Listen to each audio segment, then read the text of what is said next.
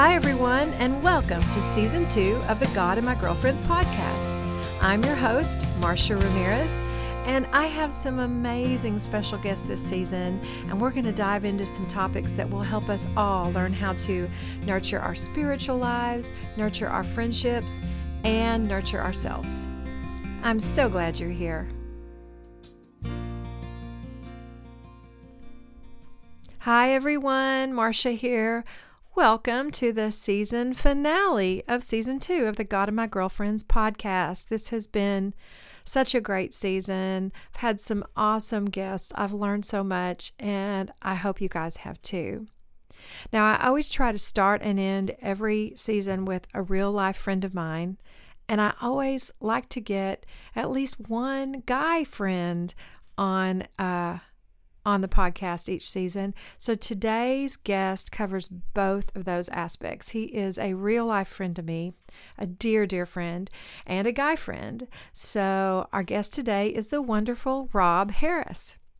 Rob and his wife Laura are dear friends of mine and Mike's, my husband's, and you'll see in the conversation that we have done a lot of life together.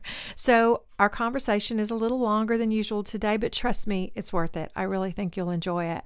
Rob and I talk about music, and we talk about his experience in ministry, both good and bad.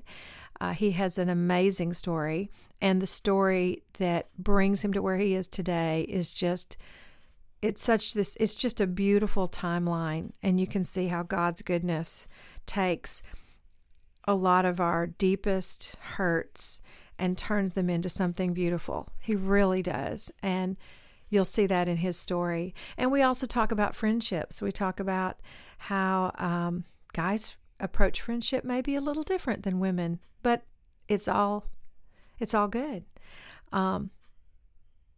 Rob doesn't even know this, but I considered him to be my pastor when I wasn't in church for several years. There was about 7 years where I did not go to church at all. And during that time, we were traveling a lot with Rob and Laura doing concerts, and some of the conversations we would have on those long trips really made such an impact on me.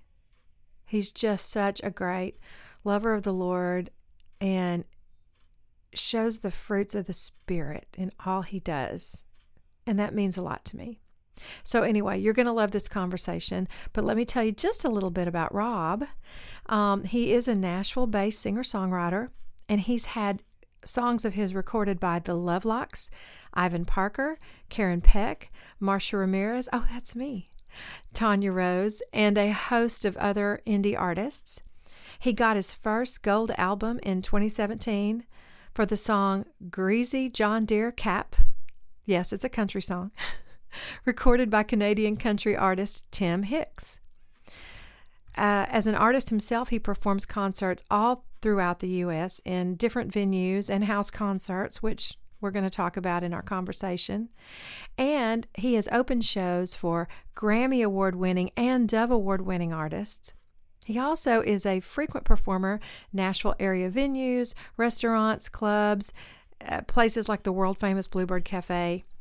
You'll even see him now and then performing at the Nashville International Airport. If anyone has flown through Nashville, you'll know they always have some sort of performers just scattered through the airport, which I think is so cool and makes our little airport very unique. Rob is also an ordained pastor. He's had over 30 years of experience leading worship at churches and events all over the country. And he's currently working on a brand new album, which you're going to hear all about too. One more thing about Rob. He's the Nashville Batman. Yes, Batman. Look it up. I forgot to ask him about that in our interview. But very interesting little side note about Rob. If you go to any like Boo at the Zoo or the Franklin Boo Fest or anyway, let me just say, if you're in Nashville and you run into Batman, you might say, "Hi, Rob," when you walk by. Listen, one more thing. Make sure you listen to my post-interview message today after the conversation. Keep listening. It's a really important one. That's it. We're going to get to it. Here is my conversation with the wonderful Rob Harris.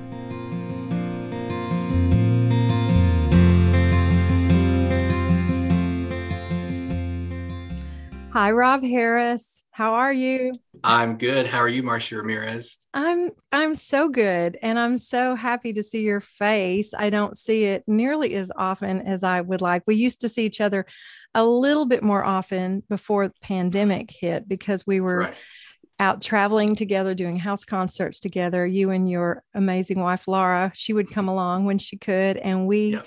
had a lot of laughs, a lot of We did. tears, a lot of life together. Those Yep. long drives, We had a I, blast. we had so much fun. I miss them. We'll talk more about house concerts in a minute, but Okay. Because I they're coming just, back. they are coming back. And Yep. yes, first of all, I'm so grateful that you are coming into our little God and my girlfriend space as one of my very favorite and trusted guy friends. And guy friends are important.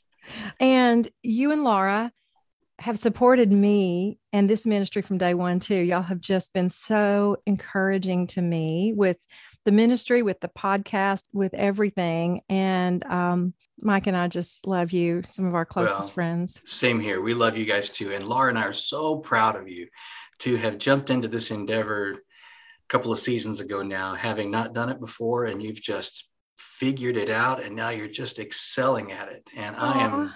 I'm absolutely honored to be one of your few guy friends to be a part of this. I listened to the podcast with Mark Smeby, and he set a pretty high bar for guy guests. So Oh, I'll do my best. you're great. Mark's awesome. He is. Well, and the other thing is I always like, I want to have at least one guy on each season because we can learn from our guy friends. And I also like to start and end with real friends of mine. And so you Gotcha.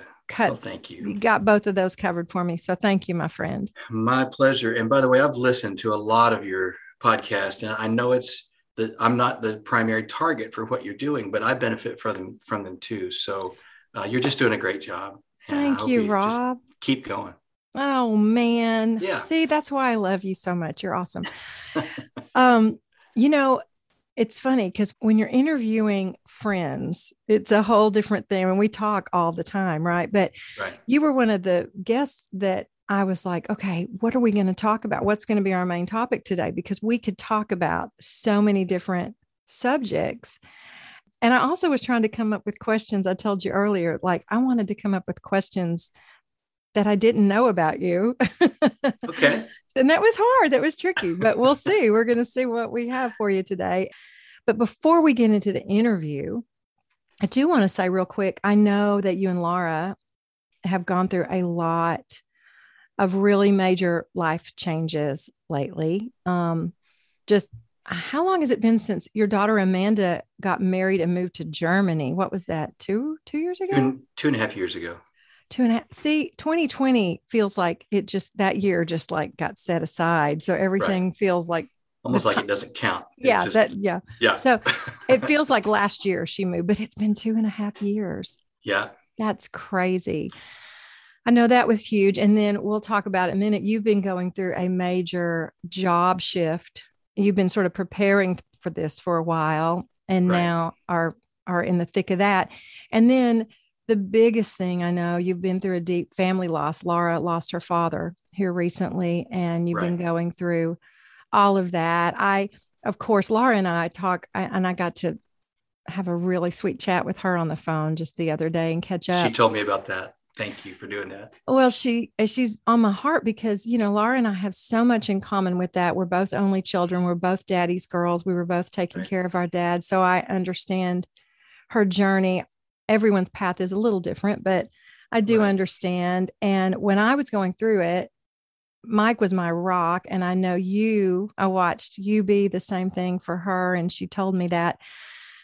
It's hard though, because you and Mike are grieving too. Y'all were grieving too. You love Vince, Mike loved my dad, and everyone sort of rallies around, the child. But I know it's been Right. hard for you. So I just want to start off by just saying, man, obviously you guys have been in our prayers, but how are you doing with everything right now? You doing okay? We're getting there. You're well acquainted with this journey. I know you've walked that same path, and like you said, everybody's journey is a little different. But Mm-hmm.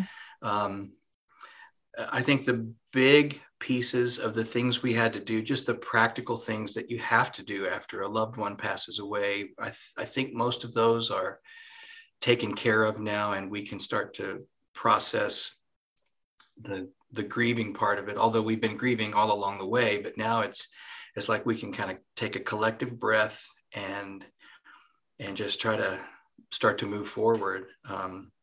Laura, as an only child, a lot of the details fell on her shoulders, and I've tried to help her as much as I can, but there are some things that only she can do as the executrix of the will and those kind of things. Exactly. So we had a memorial service for him here. Let me just quickly say what an awesome guy he was. His name was Vince D'Addario, and he was a director and an associate director with ABC Sports for more than 40 years, I believe. And over the course of his career, he earned 15 Emmys for things he had covered in the sports world, like World Series and Super Bowls and Special Olympics and Monday Night Football and the Tour de France and Indy 500. He covered some of the biggest sporting events in the world, and that was his work for 40 years. So he was an amazing guy. Oh, wow. And after we had our memorial here in Tennessee, we went to New York, which we just did last week, and held a memorial for a lot of his former coworkers from ABC and different places. And that was really sweet. Just to see how much he was loved and respected by his coworkers. And, many of them called him their mentor, and that he was directly responsible for them having the career they had. So it was just a really beautiful way to honor him with his coworkers there. And so I just wanted to tell everybody what a great guy he was. He received a Lifetime Achievement Award from the Directors Guild in Hollywood a few years back. That's for fantastic. all of his work, and his speeches on YouTube. People could look it up if you just go to YouTube and look for Vince D'Addario and Directors Guild, and it'll come up. But he was an amazing guy. So we're doing the best we can, trying to get back to a new normal. I only was around Vince a few times. He would come to the Bluebird when you and I would play there, and he was very unassuming. You would never know, all that he had done and accomplished, and just the sweetest man. And it's a hard time, but one of the things that Mike and I love about being y'all's friends is being able to take a really close seat to your lives and watch how you handle transitions like this. And you always handle them with your faith and your family, and you just handle them so beautifully. And it's inspiring for us as your friends. So that's so kind of you to say. We don't always feel like we do, but it's really kind of you to say that. And thanks for asking how I'm doing. I had the privilege of speaking at his funeral, and you were there. I know Mike couldn't be. You guys have supported us so much through this journey and other chapters of our life. But when you have the responsibility and the privilege of doing something like that, I mean, I loved Vince like he was my dad. We had a great relationship, but to be involved at that level in his service, I almost have to disassociate myself from it in the moment and just get through, because you spend days preparing for what you're going to say at his service and try to honor him as well as you know how. And then you still want to grieve too, but you have to kind of put it on hold temporarily to get through that. Yeah. And then after that, my grief process could begin. So, but I'm doing better, good days and bad days. Hopefully you get to a point where there's more good than bad. I'm not sure something like that is anything you ever fully get over. You just learn to deal with it and walk with it the rest of your life. And it does get better, but I'm not sure it ever completely goes away. Would you agree with that? I definitely agree. And you've lost your parents. I've lost both of my parents, and it's, you learn to live with this new normal, and, I told Laura on the phone the other day, I mean, I still have moments of grief that are so strong that they bring tears to my eyes, but they're fewer. Those deep waves of grief are not as often, and they're not quite as deep, and Yeah. you I know, still we have those too. My dad's been gone 28 years and mom's been gone maybe 11 or 12 years. And I still will have moments like that. yeah, we'll never stop missing them, Right. right? But we Right. also know that they want us to live while we're here Exactly. and not stay in that deep grief Right. pocket. So it's, Absolutely. yeah, yeah. All right. Well, let's talk about something fun now. Okay. Okay. Let's talk about music because you and Okay. I initially connected through music. We were both We did. songwriters, professional writers, both had That's how we met. publishing deals. That's right. I think, did we first? I'm thinking that we first met going to the Yellowbird. I Is that believe you're right. In Atlanta. Yeah. in Atlanta? We did a show down there. I'd heard about you for years through, because we had a lot of mutual friends, and Right. through people I was writing with, I was aware of you and I knew some of your music, but I think that's when we met. That's right. It's insane. Yeah, I'd heard so much about you, and everyone was like, "You will love Rob Harris. You will love Rob Harris," and I did. I loved him.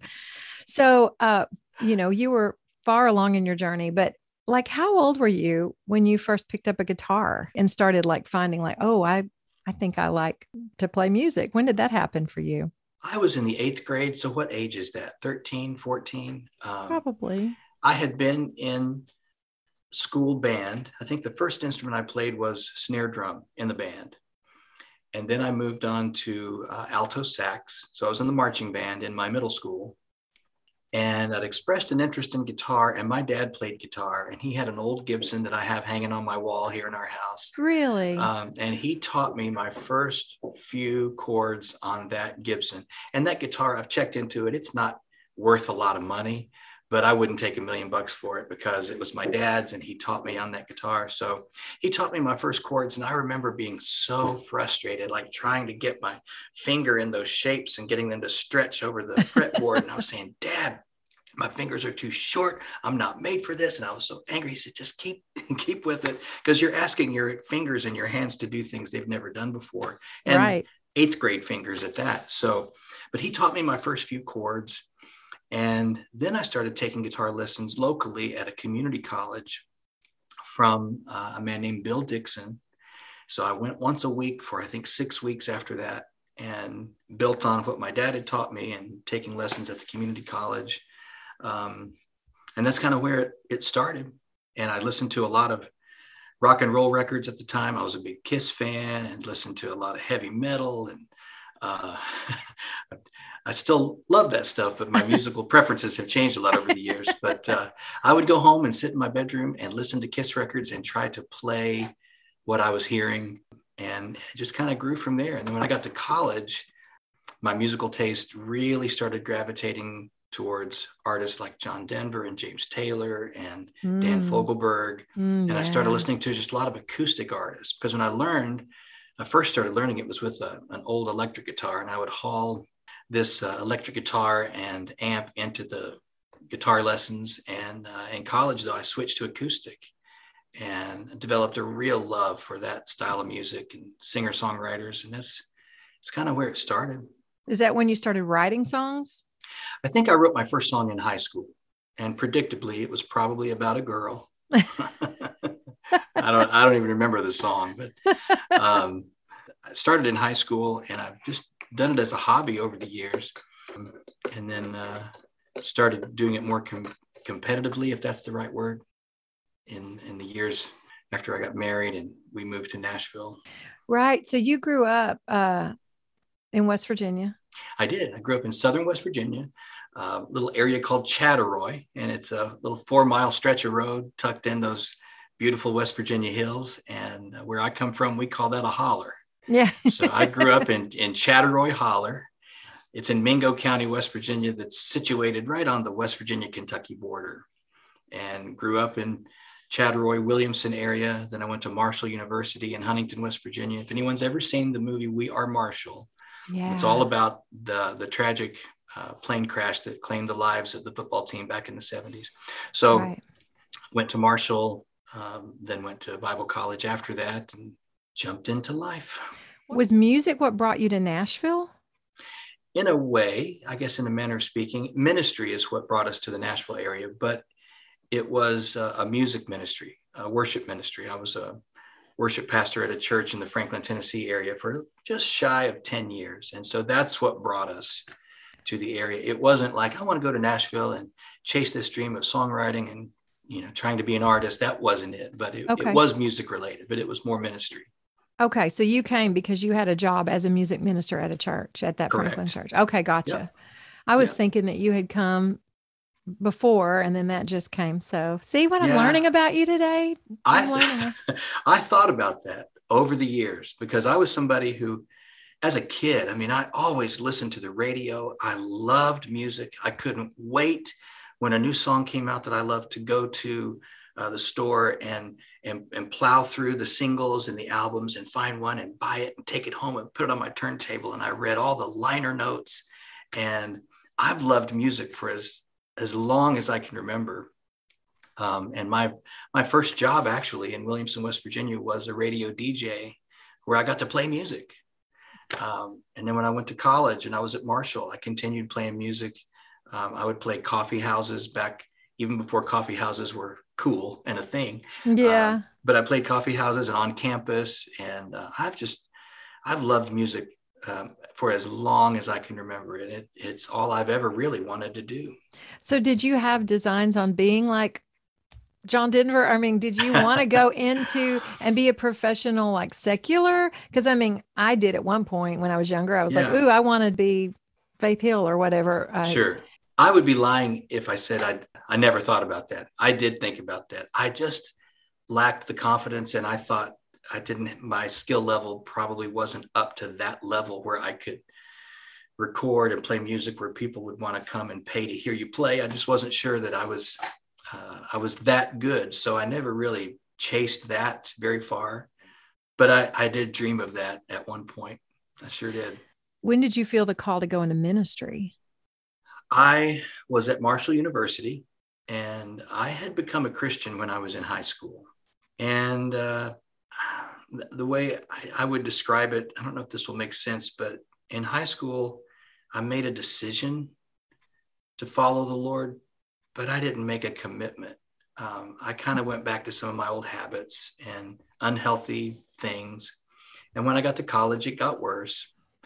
And after I sort of reached a series of dead ends with my life in college, personally, I thought that, I know now it was the Holy Spirit just in the back of my mind whispering, this is not where you need to go. You need to recommit and get back on track. So I recommitted, and I probably committed for the first time in my life to Jesus when I was later in my college years. And the more I grew to learn about him and love him and try to serve him, the more I had this nudge that I wanted to serve him full time. And I didn't know what that meant or what that looked like. And I checked into a Bible college that was about 30 minutes away from Marshall. It's called Kentucky Christian College at the time. Now it's Kentucky Christian University, about 500 students. And I graduated from Marshall and then went down to the Bible college to study and prepare for a couple of years. And because I loved music so much, it just seemed like a natural fit to combine the work of ministry with my love of music. And that's how I wound up getting steered towards worship ministry. So I had a guitar, and at Bible college, I didn't even know worship leading was a thing. I didn't even know there was a position at churches for that. And occasionally, people who had weekend ministries or something that say, hey, why don't you come lead some songs for our youth group this weekend? Or, hey, a bunch of us are going out to the lake tonight. Why don't you bring your guitar and sing? So these little opportunities just started presenting themselves, and I just kept going through the open doors. And then I worked at the college for about 8 years. I served on staff there in a variety of capacities, but my favorite position there at the very end, my last job, was campus minister. And it was like being youth minister to a bunch of college age students. And I loved that. But I really did desire to work at a local church, and that never really left me. So I accepted the call to be a worship pastor at a church in Harrodsburg, Kentucky, and did that for 4 years. Then after that ministry ended, we moved to Nashville and took a worship position at a different church here. And we can talk about those chapters to whatever extent you want. It doesn't matter. Well, I know that when you left that, it affected you and your family in a really difficult way. It did. How did that? It's interesting because I'll just say it seems like lately I see a lot of people in ministry, pastors, music ministers that are going through kind of public fallings. Mhm. They're either, I mean, it does seem like I hear like a higher rate of suicide, and then there's moral Mhm. failings and just Right. ministry burnout. And even some people that I'm hearing that have been in the faith, public faith leaders that are saying they're not even calling themselves Christians anymore. They're leaving the faith completely. Right. Um, as someone who has been in ministry and not in ministry now, I mean, I feel like you have a pretty interesting perspective on that. What do you attribute all that to? Um, Boy, that's a great question. I'm not sure I have a great answer for it. Ministry can be extremely rewarding and fulfilling and satisfying, but it can also be incredibly isolating and lonely at times. And there's a lot of pressure, whether it's self-induced or otherwise, for people who serve in ministry. There's a lot of expectations, whether they put that on themselves or it's forced on them by externals. But there's a lot of pressure, and I think if somebody doesn't handle that pressure appropriately, it can bear down on them to the point where it shows up in those ways. Or in some cases, maybe they're disappointed or they're hurt in ministry, and they think, I don't know if I want to do this anymore. I'm Mm-hmm. not even sure I want to be a part of this faith anymore. Um, and and just let me clarify. I think one appropriate way to handle some of those pressures is to get some counseling or some therapy. Mm-hmm. As a caregiver, as a pastor, you're involved in trying to meet the needs of a lot of people, and if you're not taking care of yourself along the way, that can be a recipe for trouble and disaster. So I really recommend.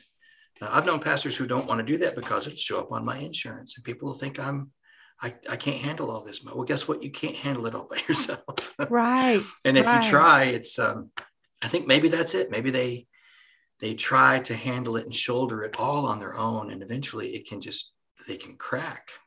So they need help. Right. Which is something that we'll just transition right now into what your new job is. Okay. So you because I'm so excited because I think God has been prepping you for this like your whole life. I mean, obviously you need to be doing music too, and we'll get back to that in a minute about what's in store with that with you. But your new job is well, just tell us about your brand new job. Yeah, I am. Well, let me say this: for the last 10 years and 3 months, I worked at Costco in Brentwood, Tennessee. After the last church ministry ended, um, I went into the retail world. I was hurt and disillusioned by all the stuff you just talked about, and so stepped into the retail world. And I loved working at Costco. I met some amazing people, great coworkers who are great friends of mine still. Um, to be honest, I kind of went in kicking and screaming when I went into the retail world because I had been involved in ministry at that point for over 20 years. And but that was just me. I was just disappointed and hurt. And I used to work at a church, and I used to do this, and I used to be involved in stuff that had eternal significance. And now I'm selling TVs at Costco, and it was just a pity party. I'll just admit that. And it Hey, was we yeah. all it was all me. Um, the longer I was at Costco, it was interesting.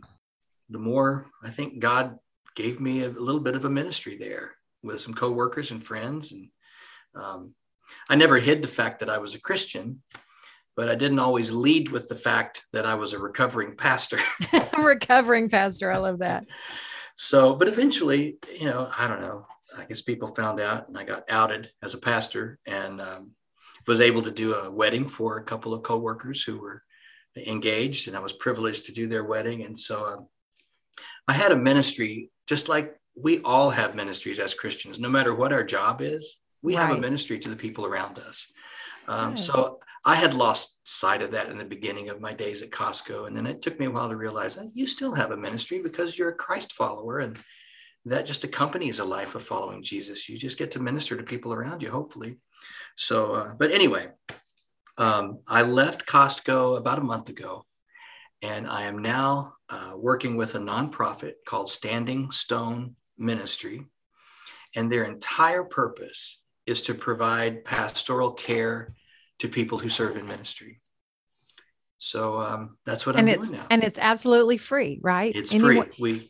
Any pastor. And when you say pastor, what is a pastor? Sure. In our context, we use the term pastor to refer to anyone who is serving in ministry. So it could be the lead pastor. It could be the youth pastor, the worship pastor, executive pastor, a missionary, any of those. And beyond that, if you serve in ministry, Standing Stone is willing to help you because there are unique pressures that accompany a life in ministry. And most of us who work with Standing Stone now have experienced those firsthand. And maybe it gives us a little special sensitivity to it because we've walked through some of those things. Pastors deal with the same stuff that everybody deals with. They go through job loss, which I know a thing or two about, which maybe we can touch on.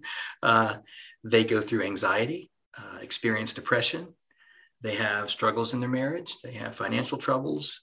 Like you said, suicides and attempted suicides are increasing at an alarming rate among people who serve in ministry.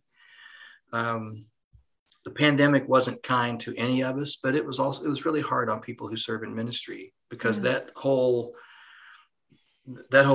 church experience changed during the pandemic. So, right. But anyway, when a pastor is going through something like that, or some personal struggle, or maybe they have an addiction that nobody knows about, that they're quietly struggling with for years, who do they talk to? I think the fear is in the back of their mind, if I'm honest about my struggles and I talk about this openly, I could lose my job because pastors aren't supposed to struggle, right. Which isn't true at all, but you kind of think that, and other people think that. So that's where Standing Stone tries to help.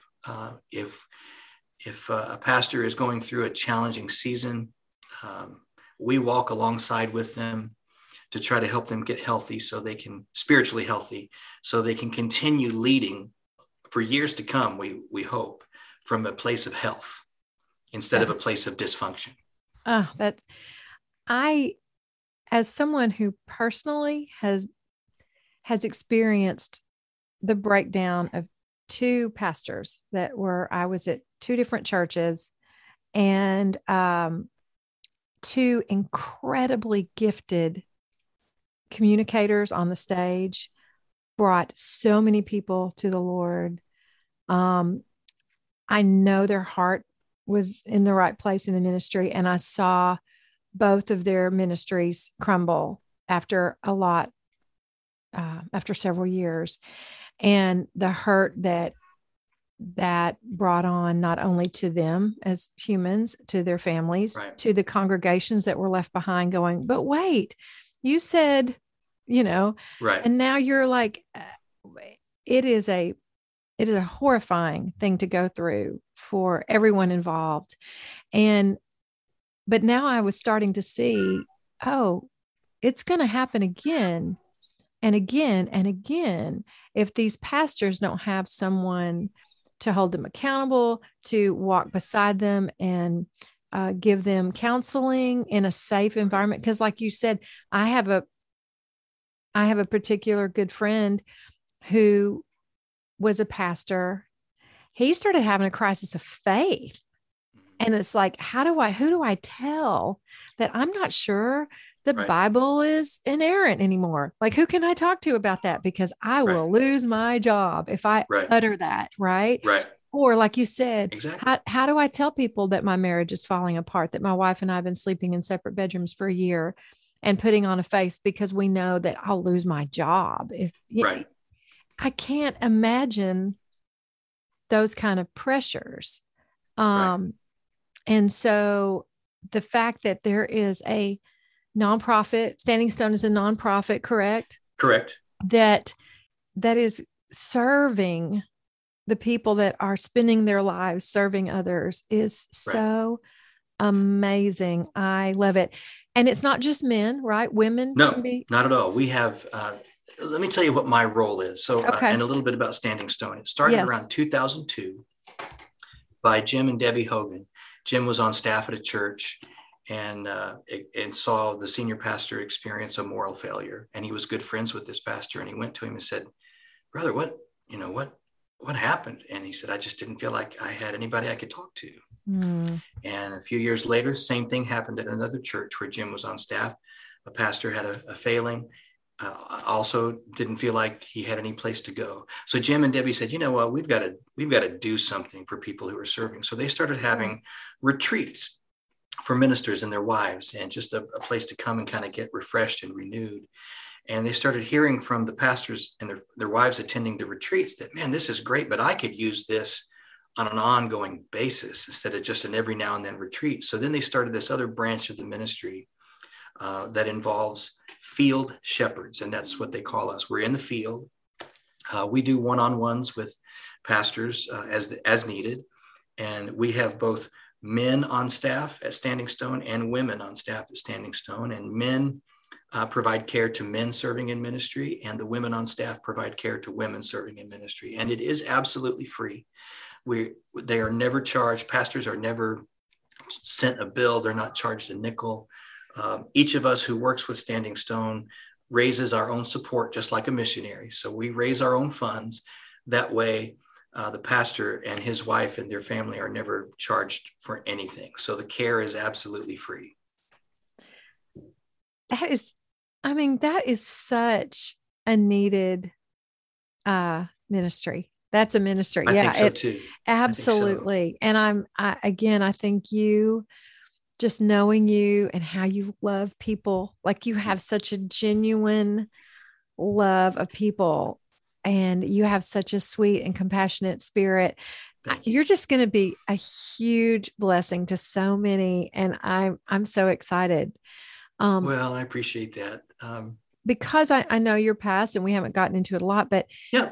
What would you say to someone who might be listening today that is out there considering going into ministry right now? Like, is there one piece of advice that you wish you knew before going into full-time ministry?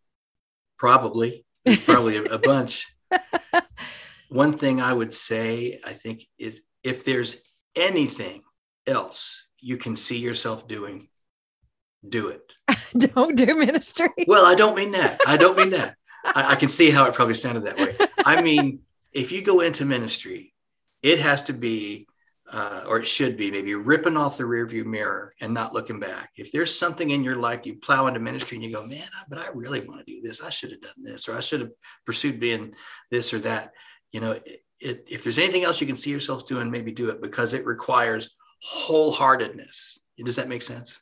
Yes. And that's what I mean. If there's anything else, it should be, man, I can't see myself doing anything else. And there's also the other component in this equation, that's a call from God, which is another discussion. But if you sense that, and there's nothing else you can see yourself doing, then absolutely. But it's going to be hard. It's not going to be easy. That's why if you can see yourself doing something else, maybe you should, because to do ministry for years and years and years, it's going to take a toll. It's going to be hard, but it's also going to be unbelievably rewarding too.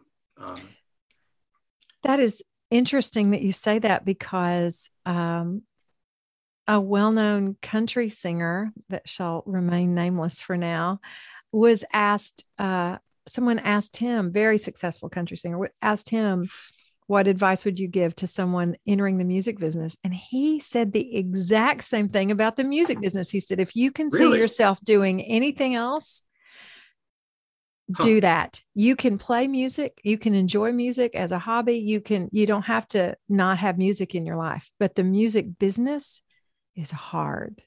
And it takes that you get up every day and you look in the mirror and you go, I can't see myself doing anything else. I love it that much. I feel that knee deep in it, that you just, because he said there's days where you just go, this is too hard. I'm going to Right. go be an accountant. Right.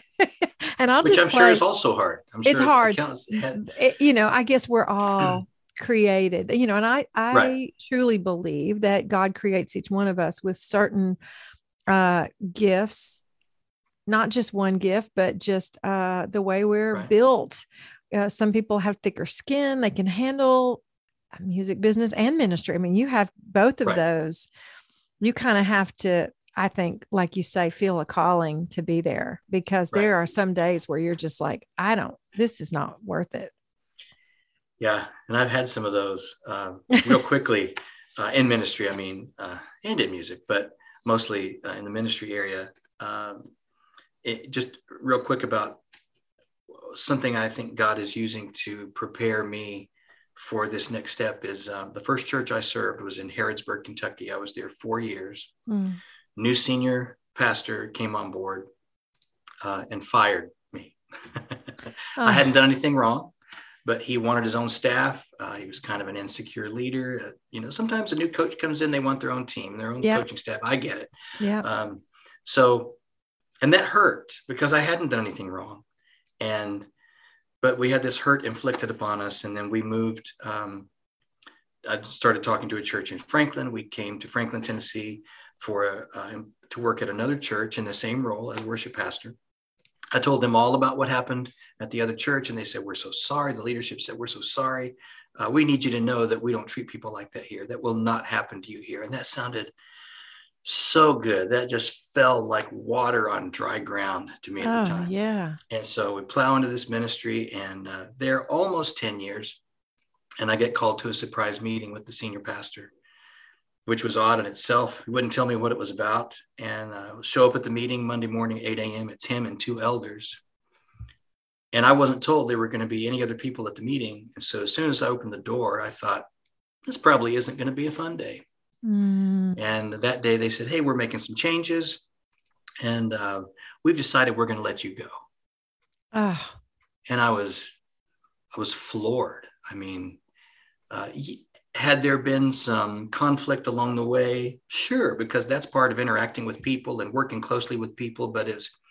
But you work through that. It was any kind of conflicts that may have existed on the staff never rose to that level in my mind. So they let me go. And that one, at this point, our girls were older. They didn't remember the other one because they were itty bitty. But it inflicted a very profound, deep spiritual wound on my entire family. And, you get fired from one church, you tell yourself, well, that happens occasionally. You get fired from 2 churches, the only 2 churches you've ever served, you get fired from. At some point, I had to step back and go, maybe it's me. Maybe I wasn't supposed to be doing this. And Lord, did I miss you in all this? Was I even supposed to be doing ministry? Oh, wow. And I went through, some deep depression that I still deal with occasionally. Our entire family has been impacted by depression. Went through a lot of self-doubt and questioning my purpose, if I was even supposed to be doing that. And I'll tell you one thing that amazed us.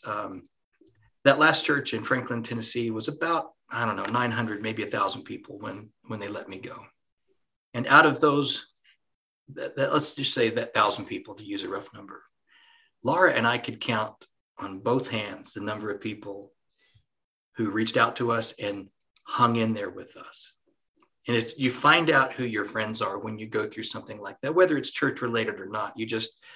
The people who really love you and are your genuine friends, they rise to the occasion. And it's kind of shocking to think, man, I thought we knew more people than that we were genuinely friends with more people than that. But it's amazing who disappears when you go through something like that.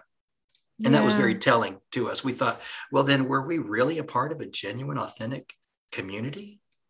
Was it all just fake on their parts? But anyway, go ahead. You lost your job, you lost your church, you lost friendship circles. Yep. I mean, that's what I keep hearing repeatedly from people that were in ministry and then either chose to leave or got fired. Either way, Right. It's like, oh, you're choosing, even if you chose to leave, a lot of times they say they chose to leave and then they just don't hear from the people in the church again.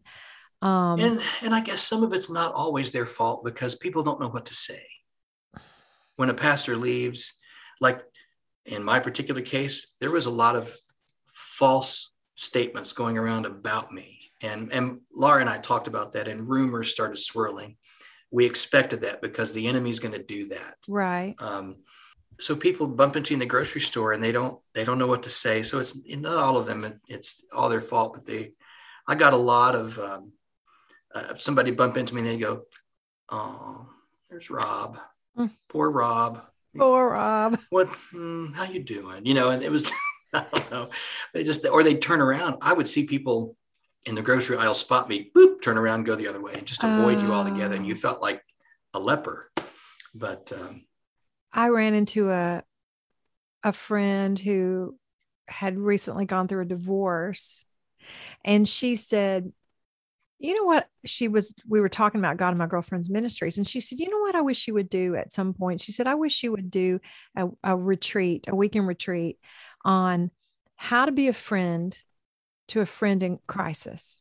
Because she said, when I was going through my divorce, I felt so abandoned by everyone around me. She said, all of our couple friends, it was like, she was like, it almost felt like they were afraid to call me because they thought, even the wives, like, oh, because their marriage fell apart, it might be contagious. Like it might, it's what she said. She felt like they all wanted to stay away because, oh, we don't want that to affect our marriage, or they just didn't know what to say, or they just were fair weather friends or whatever. But the truth is that she did find out a lot of them just kind of went silent because they didn't know what to do. And they felt so awkward that they didn't contact her at all. And that is a need for us to learn. How do we support our friends well when they're going through crisis? Like, what do you say? Because sometimes you'll say things and you're like, oh, that was stupid. I shouldn't have said that, and, right. Well, and it's hard. I may have this wrong. I hope I'm not misquoting, but I think it was Brother Lawrence who wrote a book called The Power of Presence. And sometimes it's just enough to be there. Yes. You don't have to say anything, just to show up. I spoke at my dad's funeral 28 years ago.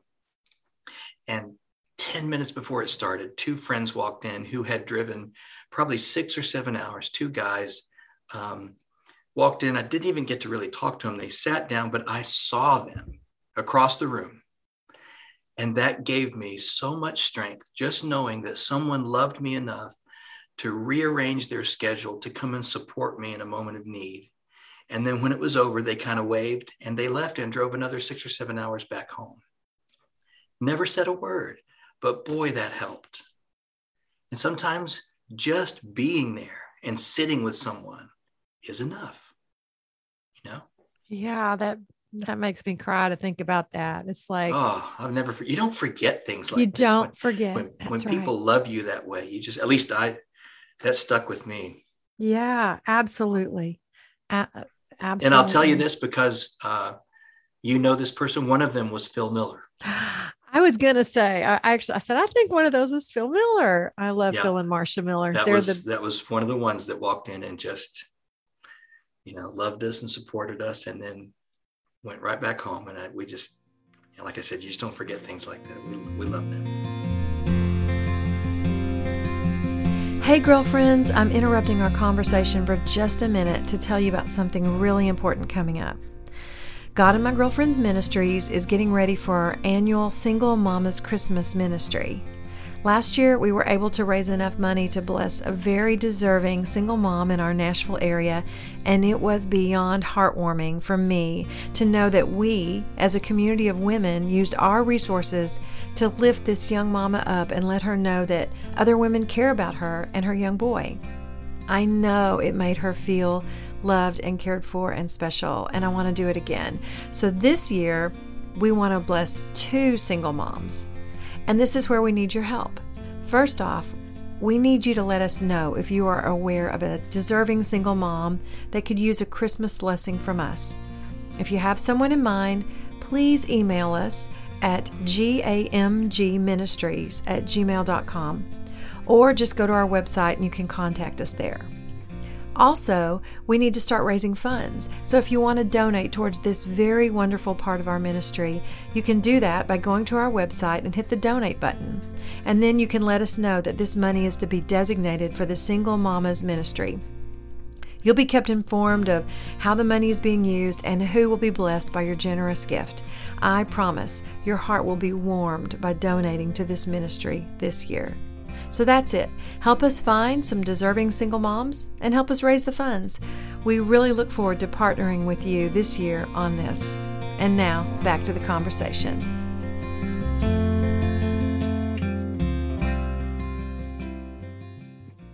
Did you and Phil meet? Like, y'all are longtime friends, right?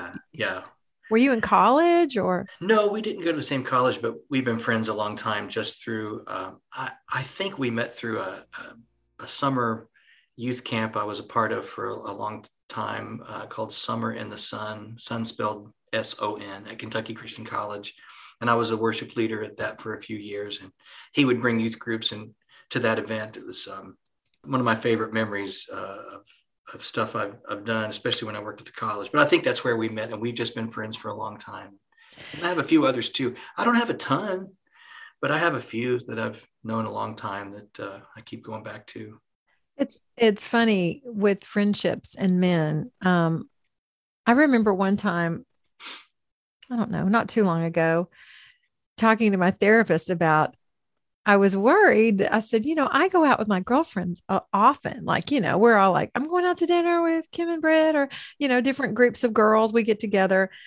And I said, I don't see my husband like going out with groups of guys. And I worry that about his friendships, like I should be. And the counselor said, you know what? He said, what do you want them to do? Like go out to bar? I mean, when men are younger and they hang out in groups, usually they're like looking for girls. He said, normally, he goes, it's actually really normal for men in happily committed relationships to only need just a few guy friends that they check in with. They don't normally go hang out in groups the way girls do, And I started thinking about it. He said, do you know other men that go hanging out in groups? And I was like, well, I guess really not. And I don't know if you ever watched Saturday Night Live, but a couple of weeks ago, they had a skit called Man Park. I saw that. That was great. I've watched it like 10 times, and I showed it to Mike and Todd Woolsey. We were like, it's like, that is so funny. They were like, Marvel. Right. Marvel. If you guys haven't seen Man Park, y'all need to watch it. It's hilarious. Yeah, that was great. How do you though nurture as a man? Like how do you nurture your friendships and it's friendships are important for men too. They are for me. I guess the way I nurture, I just try to stay in touch with friends, and I love occasionally doing stuff in a big group, 8 or 10 of us getting together and going to a movie or something. But personally, I prefer just one-on-one or, us and another couple getting together. I love those kind of settings. I kind of, in a big setting, I tend to, I don't know, I kind of freeze up a little, but I just love getting together with them, grabbing coffee, catching up, just staying in regular contact. But then there's friends. I've got a handful of guy friends that I've known for years that I may go months without talking to them. But when I do talk to them, we pick up exactly where we left off. And it's like we were never apart. I love that. Aren't those great friendships to have? And it just, like there was never, like you just spoke to them yesterday, and it could have been a year since you talked to them. So I've got a handful of those. And I really value those. I value all my friends, but I'm grateful for those friendships that have endured and that you pick up right where you left off. So I guess I just nurture them by just trying to stay in touch. Yeah, stay in touch. Yeah. Yeah. What about Mike? What were you saying? Well, he's the same way. He loves getting together with a couple. Like he's not antisocial or anything. Right. Oh, not at all. No. He, and he does love. I mean, like he loves when we go do our house concerts, let's talk on that for just a second. Okay. We Mike and Rob and I go as a trio, and then Laura comes when she can a lot, and we do house concerts around the country. And we have a little trailer, and we have our PA and all our equipment, and we will set up in your living room if you want us to. And That's true. we do a house concert. And those are social events. Mike loves those, but I do too. they're still sort of intimate situations. Right. You've been doing concerts longer than me. Why don't you tell everybody what a house concert is? If I could do house concerts every week, I would. Really? I love doing house concerts. Yeah, me too. And I especially love doing them with you and Mike. A house concert is just an opportunity to gather in someone's home. Usually a big crowd for a house concert might be 20 or 30 people, 40 maybe at the most. And like you said, we set up in somebody's living room or bonus room, and we share original songs, tell stories behind the songs, a lot like what someone might experience if they went to the Bluebird Cafe or other songwriter venues, but it's in someone's home. And it doesn't really cost anything on the part of the host. All we need is a house that would accommodate, 30, 40 people. It helps if somebody really loves having people into their home and they have kind of the gift of hospitality. Right. Sometimes it involves food. Sometimes it doesn't. Some people will have desserts or coffee, and some people will invite people to bring a covered dish, and some people don't do any kind of food. There's a lot of different options for that, but we just come and set up, and then we take donations, and people know in advance that we're going to pass the hat, and that's how we're going to be paid for our time. Mm-hmm. But the host, it doesn't cost them anything financially unless they choose to provide food on their own, which they don't have to do. But there's no financial cost to them. They just provide the place and gather some music-loving friends, and then we show up and have an evening together. I love it. I do too. You play a lot. You play around town, several restaurants, clubs, even the airport. You're at the airport. If y'all are flying into Nashville, look for Rob. You might see me. You might see him. But I was going to say, of all those things, like, what is your favorite place to play? Is it house concerts? I would say yes, house concerts, and then locally the Bluebird Cafe, because it's like a house concert. But it is. I love doing house concerts. Yeah, me too. There's so much fun, at least for us. And it's just a good excuse to get people into your home and do something different. Most people who attend a house concert, and this has nothing to do with the three of us that do house concerts, but typically when somebody will host a house concert or somebody attends one for the first time, when it's over, they say, man, I want to do this again. This was fun. And again, nothing to do with the performers, just the experience of sitting in somebody's living room, hearing some live music, making some new friends. It's just a fun experience. And I think most people who experience it the first time want to do it again. Yeah. Or people will go, hey, I want to have one now in my house. Someone that came, they're like, or next time I'm going to invite these friends, and because they would love this, so. Yeah. They're love doing house concerts. I love it too. And I can't wait till hopefully we can get some going next spring, because I miss doing that with you. And same here. I was just realized we didn't do any in 2020. And we didn't do any this year. So it's been 2 years since we've done some. So I am really. We are due. Let's get out there. So anyone that's listening, if you're interested in house concerts, I will put some links. I have a house concert page on my website, and you probably do too, Rob. I do. So we'll list Rob's website and mine too. So you can learn more if you want us to come and invade your home. Yeah. Eat your cookies. We will be there. We will do it. So as far as music, what's the next step for you and your music career?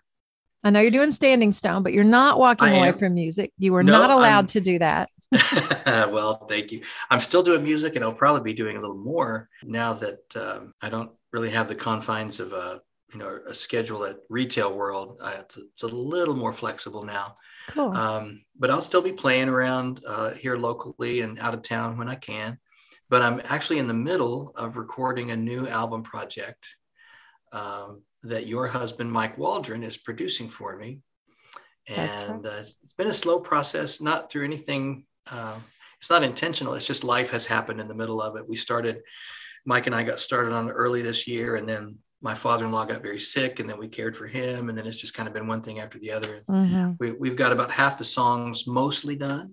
And maybe later this year and early next year, we'll get it finished up and have something new with a new batch of songs next year. I know. And you're going to sing on it, Marcia. I'm excited. I hope. But of course. And as the producer's wife, I've already, I hear him working on the stuff. The songs are fantastic. Your singing is fantastic. It's going to be an amazing project. So all of you guys, I think you did a Kickstarter to get that going, and anyone that's donated, y'all are going to be really glad that you did. Your money was well spent. It's going to be a very cool, very cool project. And I can't believe that we are running out of time. So, but I do want to talk too much. You have not. It's hard. These interviews go by so quickly, and especially with my friends, because we could talk forever. But I do want to.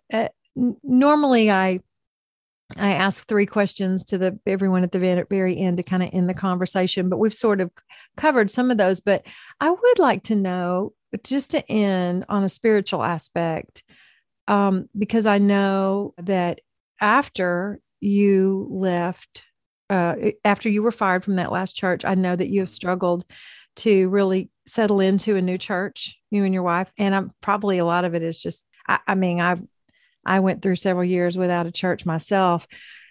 It's really hard. Sometimes you don't trust the religious aspect, the church business of it all becomes very intermingled in your faith, but you guys have not lost your faith. I mean, I have seen it affect some people's faith, and they just walk away and they're like, okay, this was all just baloney. I've been listening to a podcast called The Rise and Fall of Mars Hill, which documents the rise of that huge church in Seattle and then the crumbling of it. And last week's episode was particularly heartbreaking. I mean, if your faith is not intact and you listen to that, I mean, I told a friend, I said, gosh, that would make me never want to step foot in a church again. There's some hard stuff in there. However, after all you've been through, I mean, you and Laura are some of the most deeply God-loving, Jesus-loving, faith-filled people I know, and you've kept that intact. So I'm just curious, like, what are your main spiritual practices right now, or what's one that is really meaning that keeps you connected to God, our Creator, right now? My main one is prayer right now. We went through a lot of what you just described. We were hurt by the experiences we had.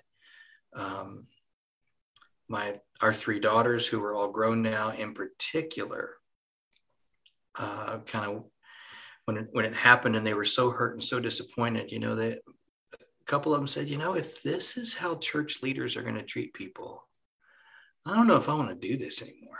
Yeah. They were so hurt by people they trusted. And look, church is made up of people, and people are fallen. We all are. Mm-hmm. But, those experiences for us were at the hands of, church leaders who are imperfect, but neither situation was handled spiritually correctly, so that it hurt us. And we did struggle to find another church. We're still kind of working on that, to be honest, after the pandemic. But I guess I've questioned my purpose for a while, but I can't say that we lost our faith, because our faith wasn't in the church.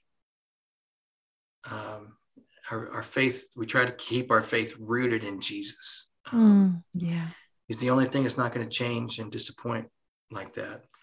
So not easy at all, but, and I leaned on my wife, and I think she leaned on me through that whole process. And it did a number on us, and we're still, I think we're on the other side of it now. It's been 11 years, but there's a scar, and that's okay, because the scar reminds us that there was once a wound, and now it's healing. And that's what the scar, you can remember that the Lord is accomplishing healing when you see a scar. So it's not a bad thing to have those, but no fun to get them, though. Yeah. But prayer is probably right now the one that is my favorite spiritual practice. That's awesome. Yeah. I talk to the Lord in the car, in the out shower, out loud. Absolutely. Oh, I love that. Wherever, just try to maintain a dialogue throughout the day. Sometimes it's just a sentence or two, but there's a book, one of my favorite books. written by Diane Moody. It's called Confessions of a Prayer Slacker. And it's a I love that. great, it's a great little book. And it changed my prayer life. Just talking about different ways to approach prayer. And how you don't have to, it doesn't have to be done any certain specific way. Right. There's all ways to have conversations with God. And also there's times to just shut up and listen in prayer too. Absolutely. I never knew that. Oh, that's what meditation is. Okay, we got this. It means just give God time to talk back and not Right. just like, but that's great. I love that. I don't think anyone's gonna, necessarily go through, stay in one church all their lives and not get Right. some wounds from it. I mean, Right. religion, it can be messy. Yep. But there's a great Richard Rohr quote that I love that said, religion is the fingers that point us to the moon, but it's not the moon itself.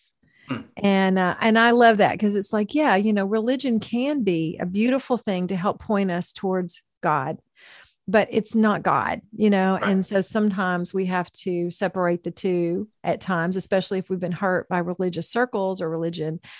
And hopefully you can find your way back. And God can redeem those Yeah. hurts. Yes. And that's one of the last things I'd like to share with you and anyone listening today. And I want to read it so I don't misquote it. But Yes. 2 Corinthians 1:4-5 says that the Lord comforts us in all of our troubles so that we can comfort those in any trouble with the comfort we received from God. For just as we share abundantly in the sufferings of Christ, so also our comfort abounds through Christ. So I'm hoping that the hurt I experienced at the hands of a couple of churches will now come into play as I sit with pastors who are going through tough times, and maybe some of them have been fired, either justly or unjustly. But I understand that because I've been through it. And I think that's what that scripture is talking about. No matter what, if it's the loss of a child or a divorce or the loss of a job, if you've been through something that was a profound hurt, God can redeem that by maybe one day using you to help someone who's going through the exact same thing, because there's just power in sitting with someone that they've walked this path and they understand. And that alone helps. And I think if nothing else good happens out of those terrible things that happen to us along life's way, that's one thing that God can use to redeem it, by using us to help others who are going through the same thing. So That is beautiful that's what I'm and so hoping. true. Yeah, absolutely. I mean, I don't want to have, if someone's going to give me some advice on how to go through a situation, knowing that they've been in that situation before, their advice, it weighs heavier for me, right? Right. It carries more weight.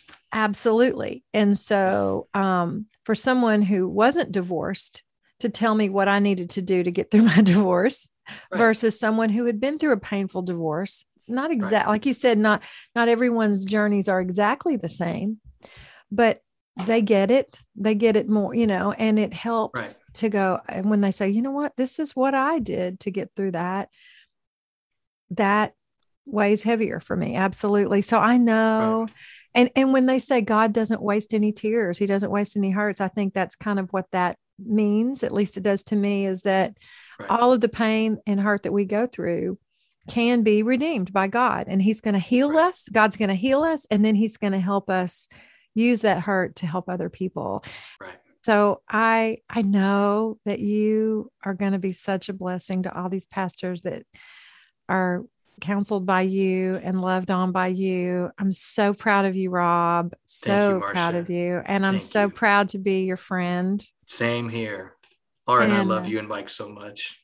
same here. Big love fest. And we're going to see each other very soon. We need to Yeah. get together. That's what. And we'd like to see some of the folks listening at a house concert. Yes, Soon. house concerts. We're going to put links to our house concerts. We're going to put links to Standing Stone. If anyone out there is listening to this and thinks, I want to support a nonprofit like this, or support Rob personally in his journey, there's going to be links for you to do that as well. Right. And or if they also know of a pastor that's hurting, or they know someone yes, could use, you used the word safe earlier in our conversation, and that's key for Standing Stone. It's safe, it's confidential. My wife won't even know the pastors I'm meeting with. It's that confidential. So if anyone knows someone working in ministry that they think could use a safe, confidential friend from Standing Stone, reach out to us and we'll be in touch with them. It would be a privilege to serve them in that way.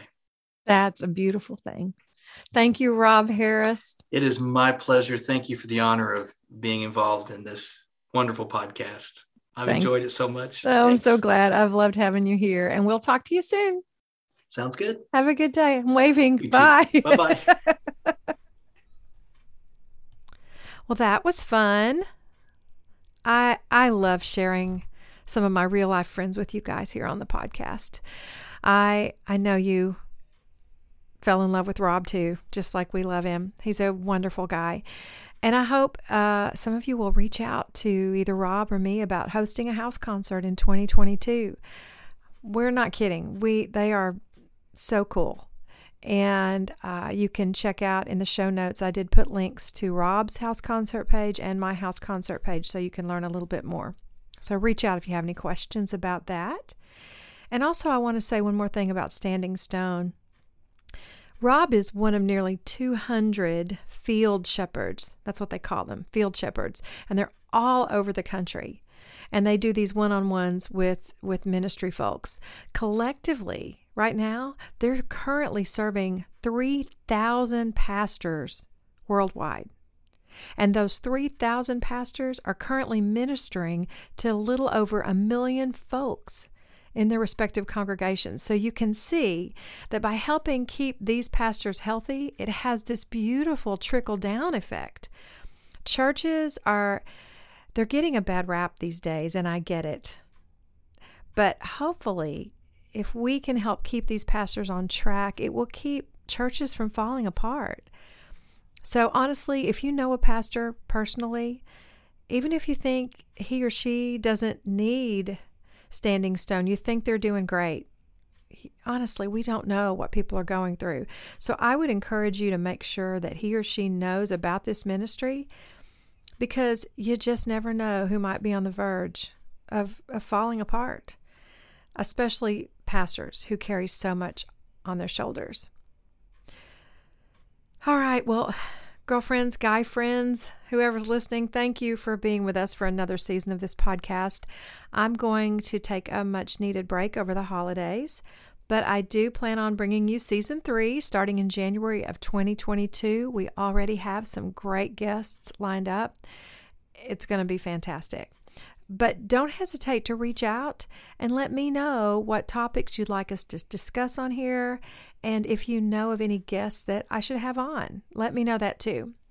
In the meantime, while we're on a podcast break, our ministry is still going strong. Over the holidays, we are doing our annual Single Mama's Christmas ministry, and we really would ask that you prayerfully consider donating to that, because we helped one single mom last year, but we have 2 beautiful single moms that were sent our way this year, very deserving. So our goal is to raise $2,000 to each bless them with $1,000 this Christmas.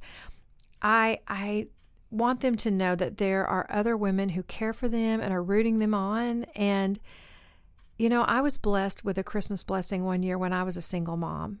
And to this day, it brings tears to my eyes when I think of the kindness those other women showed to me, that they noticed me and they noticed that I was struggling. And it really felt like a Christmas miracle. So that's where my heart is. I just want to do that for some other single moms. You can donate on our website. And make sure when you do that, you make a note that your money is for the Single Mama's Christmas Fund. I will have that link in the show notes as well. So thanks again to all of you. I love being part of this awesome community. I'll see you next year on season 3 of the God and My Girlfriends podcast. Until then, may you see the goodness of God all around you in all things, especially in your friendships. Stay safe and be well. Love y'all.